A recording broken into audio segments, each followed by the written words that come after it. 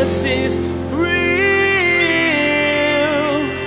There's power in your name. We find hope when we trust in your ways. We believe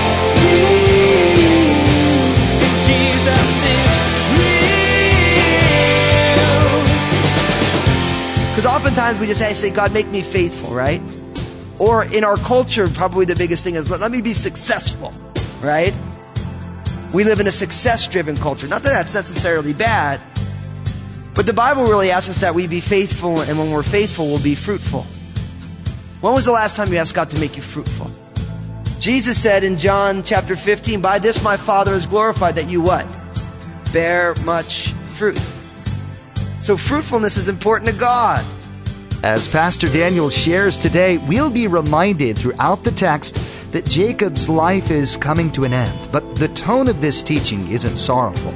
Jacob sees how God was a shepherd to him throughout his life.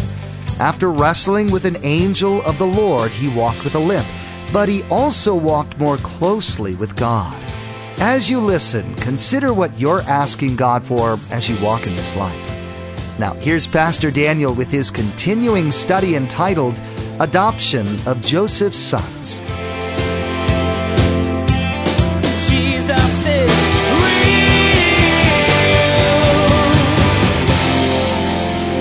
There's something powerful about touch. I mean, if you read or study developmental psychology, you find out that touch is essential for basic childhood development. You know, and I know in the Bible it says we greet each other with a holy kiss. We only ask you guys to hug on each other here. And listen, I say that in jest, but I also realize that some people have gotten really hurt in life and they're kind of scared of touch. You know? And I realize that. And I realize that sometimes those moments of what we like to joke and call forced fellowship is uncomfortable for people. And if you're one of those people, I'm sorry that it's uncomfortable for you. You know, it breaks my heart that it is. But there is something so special about touch. How often in the Bible do you find Jesus touching somebody?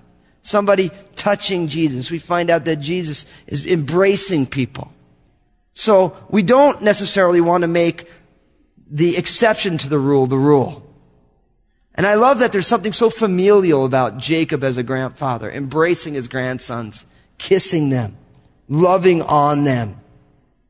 Now, what's beautiful is after he does that, it says that in verse 11 that Israel said to Joseph, I had not thought to see your face. In fact, God has also shown me your offspring. I mean, Jacob is blessing God because he never thought he was going to see Joseph again. Not only is he seeing Joseph, but he's also seeing Joseph's kids. It's one of those examples of Jacob simply appreciating the blessings of God. It's the little things sometimes that bring us the most joy. He's like, Joseph, I never thought I was going to see you again. And now I'm seeing your sons. How awesome is that? Now notice what happens in verse 12. Joseph brought them from beside his knees, and he bowed down with his face to the earth. And Joseph took them both, Ephraim with his right hand toward Israel's left hand, and Manasseh with his left hand towards Israel's right hand, and he brought them near to them. Now, this is the preparation for the blessing. And if you read this, you realize how specific the Holy Spirit is with this scene. Because Joseph is trying to arrange Manasseh, who is the older son, to be at Jacob's left-hand side so that his right hand will be on him, and Ephraim on his right side so that Jacob's left hand will be on it. Why? Because in that culture, sitting at the right hand was the place of blessing, the place of honor. That's why all through the Bible, Jesus says that he'll sit at my Father's what? Right hand, which means that place of power, of honor, of blessing. Right? So Joseph is arranging so his older son Manasseh would be on Jacob's left so that when Jacob reaches up, on his right hand would be Manasseh, the older one, so that the older will be blessed ahead of Ephraim, who is the younger. We've talked about this a lot in the study of the book of Genesis. This is the blessing of what they call the primogeniture, which means the firstborn gets the place of preeminence. So in that culture, the firstborn son was meant to become the spiritual head of the home, the patriarch of the family after his father.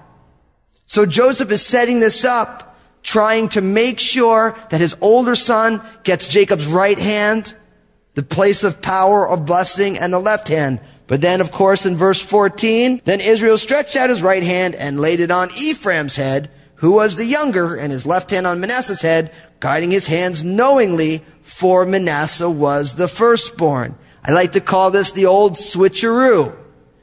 Joseph's got a plan. Jacob messes the whole thing up. You can imagine Jacob sitting up on his bed. He just crossed his hands. And notice in verse 14, great pains to say that he did it knowingly. His right hand went onto Ephraim's head. His left hand went onto Manasseh's head, even though Ephraim was the younger. Now, why do I bring this up? Because all through the book of Genesis, almost every single family, we find a reversal of what you would expect. Cain and Abel. But Abel's the one whose offering is accepted. I mean, how many times did we see this, right? Abraham had Ishmael and Isaac, but who gets accepted? Isaac. They have Esau and Jacob, but who gets the place of blessing? Jacob. And now, of course, we have Jacob with all of his sons, and who ends up getting the blessing? Judah and Joseph. Not his firstborn. And now, when he's adopting Joseph's sons, Ephraim is going to get the place of blessing to the expense of Manasseh. And if you read the prophetic books, and if you hang out here on Wednesday night, probably in about 10 years, when we get to the prophet Isaiah, maybe longer, when we get to the prophet Isaiah, you're going to find that in speaking of the 10 northern tribes, which is called Israel, oftentimes they're going to be called Ephraim. Because Ephraim will become the largest of the 10 northern tribes. So what is going on here? This switcheroo where the younger gets the blessing over the older is actually going to play itself out in the history of your Bible. So it's not by chance.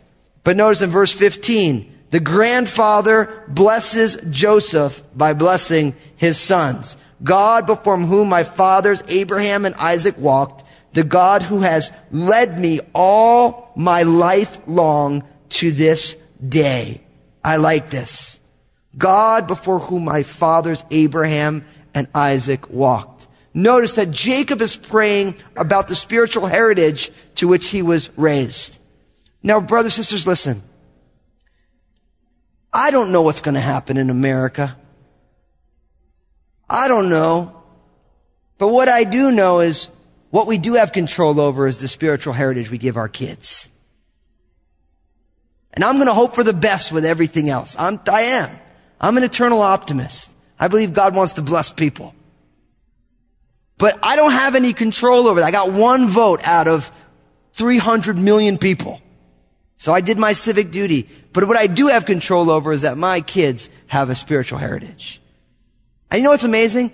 Even if I didn't have a spiritual heritage, or I had an apathetic, nominal spiritual heritage, I can still give my children a spiritual heritage. So if you're a parent, bless your kids with a spiritual heritage. If you're a grandparent, invest in your kids spiritually and give them a spiritual heritage. I love this. He's blessing me saying, God before whom my fathers Abraham and Isaac walked. He's like, look, I'm a third generation follower of the Lord God Almighty. And I'm asking for his blessing upon my grandchildren. Beautiful. Not only that, notice what he says. He says in the second stanza of verse 15, the God who has fed me all my life long to this day. That word fed literally in the Hebrew is the word shepherded me. The God who shepherded me. So here we see God as a shepherd. God is a shepherd. And you think about a shepherd's job is to oversee and tend to sheep. Now, it's interesting. There's a great book by a man named Philip Keller called A Shepherd's Look at Psalm 23. It's a great little book. If you've never read it, I would encourage it because Philip Keller was a shepherd. He tended to the flocks. And he's reading Psalm 23. We all know it. The Lord is my shepherd. I shall not want. He makes me lie down beside green pastures. He leads me beside still waters. He sets a table for me in the presence of my enemies. And though I walk through the valley of the shadow of death, I will fear no evil. It's a beautiful psalm, classic psalm. Philip Keller, as a shepherd, talks about that psalm but from a shepherd's perspective. And it's amazing how he talks about sheep. And it's an interesting word picture. And I don't mean to be crass, and I'm a sheep too. So in the book, he pretty much says, listen, all shepherds know that sheep are pretty dumb. I mean, that's just what I didn't write it. He's just saying, I'm just sharing it, you know. And he says that if you put sheep in an environment where there's no grass, the sheep will just eat the dirt. Literally. That those eat the dirt. They don't know any better. And so a good shepherd makes sure the sheep go to a place where there's good feeding. You know, and like if it's dangerous for a sheep, the sheep will freeze. That's its norm is to freeze rather than flee. And so a good shepherd, when danger comes and protects the sheep because he knows they're going to freeze rather than flee. Fascinating. He says things like this, that for a shepherd, when sheep stray often, eventually a shepherd, if a sheep strays enough time, will actually break the sheep's legs because he loves them. And the shepherd will carry the sheep who he broke his leg on his shoulders to protect him. And that leg will heal. And he says that those sheep, once their leg is broken, will never stray again. Now, each one of those, just a few of the things he brings out of the true life and work of somebody who shepherds sheep is all very meaningful to us, isn't it? Because if we look at our own lives, we realize that if we're left to our own devices, we will feed ourselves garbage and eat the dirt. Now, I can't speak for you. I just know that I've lived that. And I'm grateful for God's grace. Because before I got saved, when I was 21, I ate a lot of dirt. And I thought it was good, too. I'm grateful for God's grace. He's like, man, you think that this is good. Let me show you something else. Like, thank God. Praise you, Lord. Because I was getting fat on dirt. And it may fill your belly, but it's got no nutritional value. I'll tell you that much. You know, and what's amazing is how often are we in situations of temptation and danger, but instead of running, we freeze. And we stay there. And we let those situations overtake us. But a good shepherd calls us away, encourages us to flee. Sometimes, some of us know what it's like to stray. And some of us walk with a limp because God's broken our legs along the way. Think of Jacob, right? He walked with a limp the rest of his life, but God changed his name. God changed his name. Changed his life. I love this because he sees that God has shepherded him. It makes me think of John chapter 15 where Jesus said, I am the good shepherd. My sheep hear my voice. I know my own. Jacob's been shepherded by God. Not only that, but as it continues on, look at what he says. The angel who has redeemed me from all evil, bless the lads. It's interesting, he uses this idea of the angel who has redeemed me. No doubt he's speaking of the angel of the Lord who he wrestled with at the river Jabbok, who most people would say was probably an incarnation of Jesus himself. Doesn't say that, so we don't want to go all the way there, but it's that messenger of the Lord who came. Notice, he redeemed me from all evil. This is exactly what Jesus has done for us. And not only that, his supplication for these grandsons is bless the lads. Let my name be upon them and the name of my fathers, Abraham and Isaac, and let them grow into a multitude in the midst of the earth. I love this. He prays for blessing, for his adoption, and for fruitfulness. You know, you want a way to pray for your kids, your grandkids right there. Just ask for God's blessing upon their lives. That's why we did that for our nation before. Just let's ask God to bless our nation, to bless the world through our nation. We're giving God the prerogative to fill in the blanks of what that actually means. Lord, your best for our nation. Your best for our children. Your best for this world. Not only that, let my name be upon them. Let this adoption hold and let them grow into a multitude. I like this. It's a prayer for fruitfulness. You know, I've been thinking about this a lot lately. Because oftentimes we just say, God, make me faithful, right? Or in our culture, probably the biggest thing is, let me be successful, right? We live in a success-driven culture. Not that that's necessarily bad, but the Bible really asks us that we be faithful, and when we're faithful, we'll be fruitful. When was the last time you asked God to make you fruitful?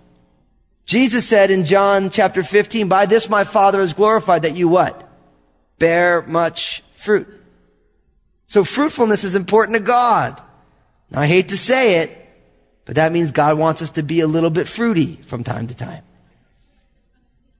And I mean that biblically, above all other ways. Verse 17.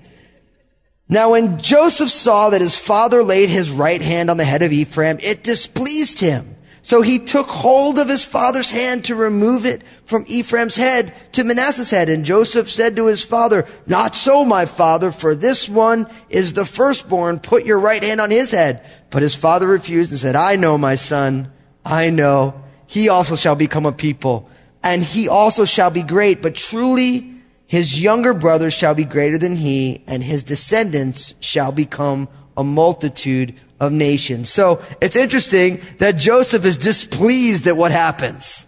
And he's like, Dad, what are you doing? You know, and it's interesting here because Jacob knows exactly what he's doing. And as the Bible plays out, Jacob is actually functioning prophetically. But Joseph, having risen in the ranks, thought that he knew better than his dad. And isn't that the folly of youthfulness? We always think we know better than the folks who are older. Me and Pastor Bill were talking about this. He's like, listen, when I was young, I thought we knew more than our parents did, and you guys think you know more than we do, and your kids, they probably already think they know more than you do. So Joseph is calling his dad out. No, this guy's the older one. And I love Jacob's response. So beautiful. I know, my son. I know. I don't want to add motive to Jacob's response, but it's just kind of beautiful. He's like, I know. I got it, bud. I know. And he even says to him, listen, Manasseh's going to still become a people. He's also going to be great, but the younger brother shall be greater than he, and his descendants shall become a multitude of nations. And it's interesting, in the first census of Israel, in Numbers chapter 1, Ephraim's house is large, much larger. In, Numbers 1, chapter 1, verse 33, it says, the tribe of Ephraim was 40,500. The tribe of Manasseh, Numbers 135, is 32,200. So already in the first census, Ephraim is bigger. Listen to the second census of Israel, Numbers 26. The families of Manasseh will be 52,700. That's Numbers 26:34. Numbers 26:37. The families of the sons of Ephraim were 32,500. So Ephraim got smaller. The final blessing of Joseph. Or in Moses, in Deuteronomy 33, again, Ephraim is given the place of prominence. And then finally, like I said, when you get to Chronicles, the tribes of Ephraim are way bigger than Manasseh. Way larger. So Jacob realizes this. Joseph doesn't realize it.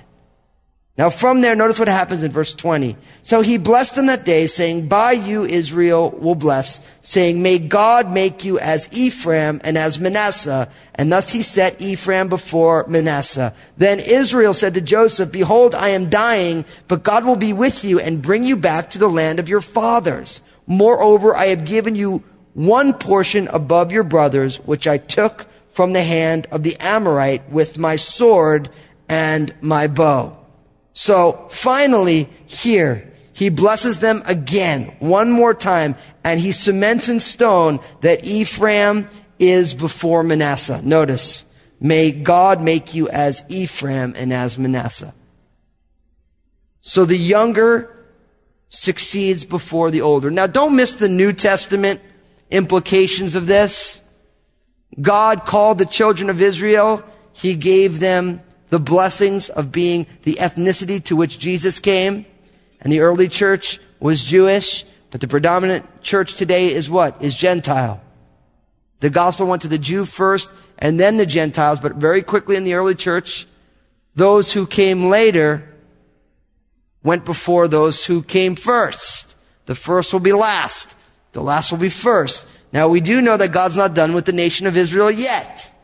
And we know in the last days, in the tribulation period, it would seem from the book of Romans, the book of Revelation, and a series of other places, that the children of Israel will be leaders in the church of the last days when they look upon him whom they pierced, Jesus, the son of Mary, the stepson of Joseph, and they believe that he is the Messiah.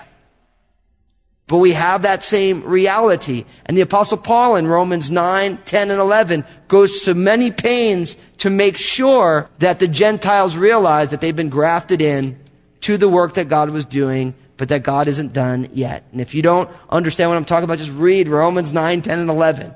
Right there in the smack dab in the middle of the book of Romans. It's a very important section for us. But Ephraim goes before Manasseh. And then he reminds Joseph one more time in verse 21, I'm dying, God will be with you, and he will bring you back to the land of your fathers. Wow. He's saying, look, even though we're here in Egypt, God is going to bring you back to the land of your fathers. And this is awesome.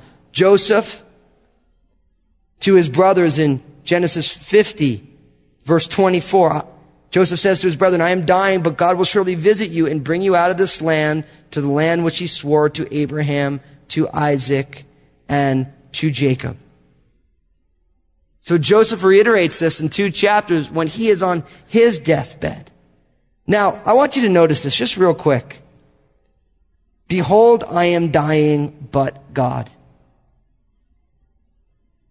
Don't miss that. I mean, Jacob's at the end of his life. He knows that his time is short. He says, behold, I am dying, but God. I've called those the glorious buts of the Bible. You can find them all over the Bible. Something negative, but God. Something that seems wrong, but God. Behold, I'm dying, but God.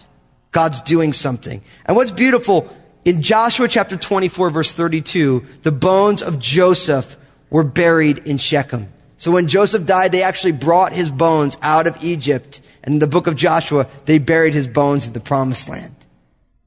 So by all accounts, Joseph died in Egypt, but he was still buried like his father in the promised land. And then finally, he tells Joseph that he is blessing him with a portion above his brothers.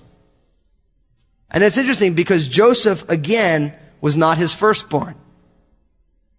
Leah had had a number of children before Rachel. Rachel gave her maidservant, had children. Then Leah gave her maidservant, had more children. And then Rachel had Joseph.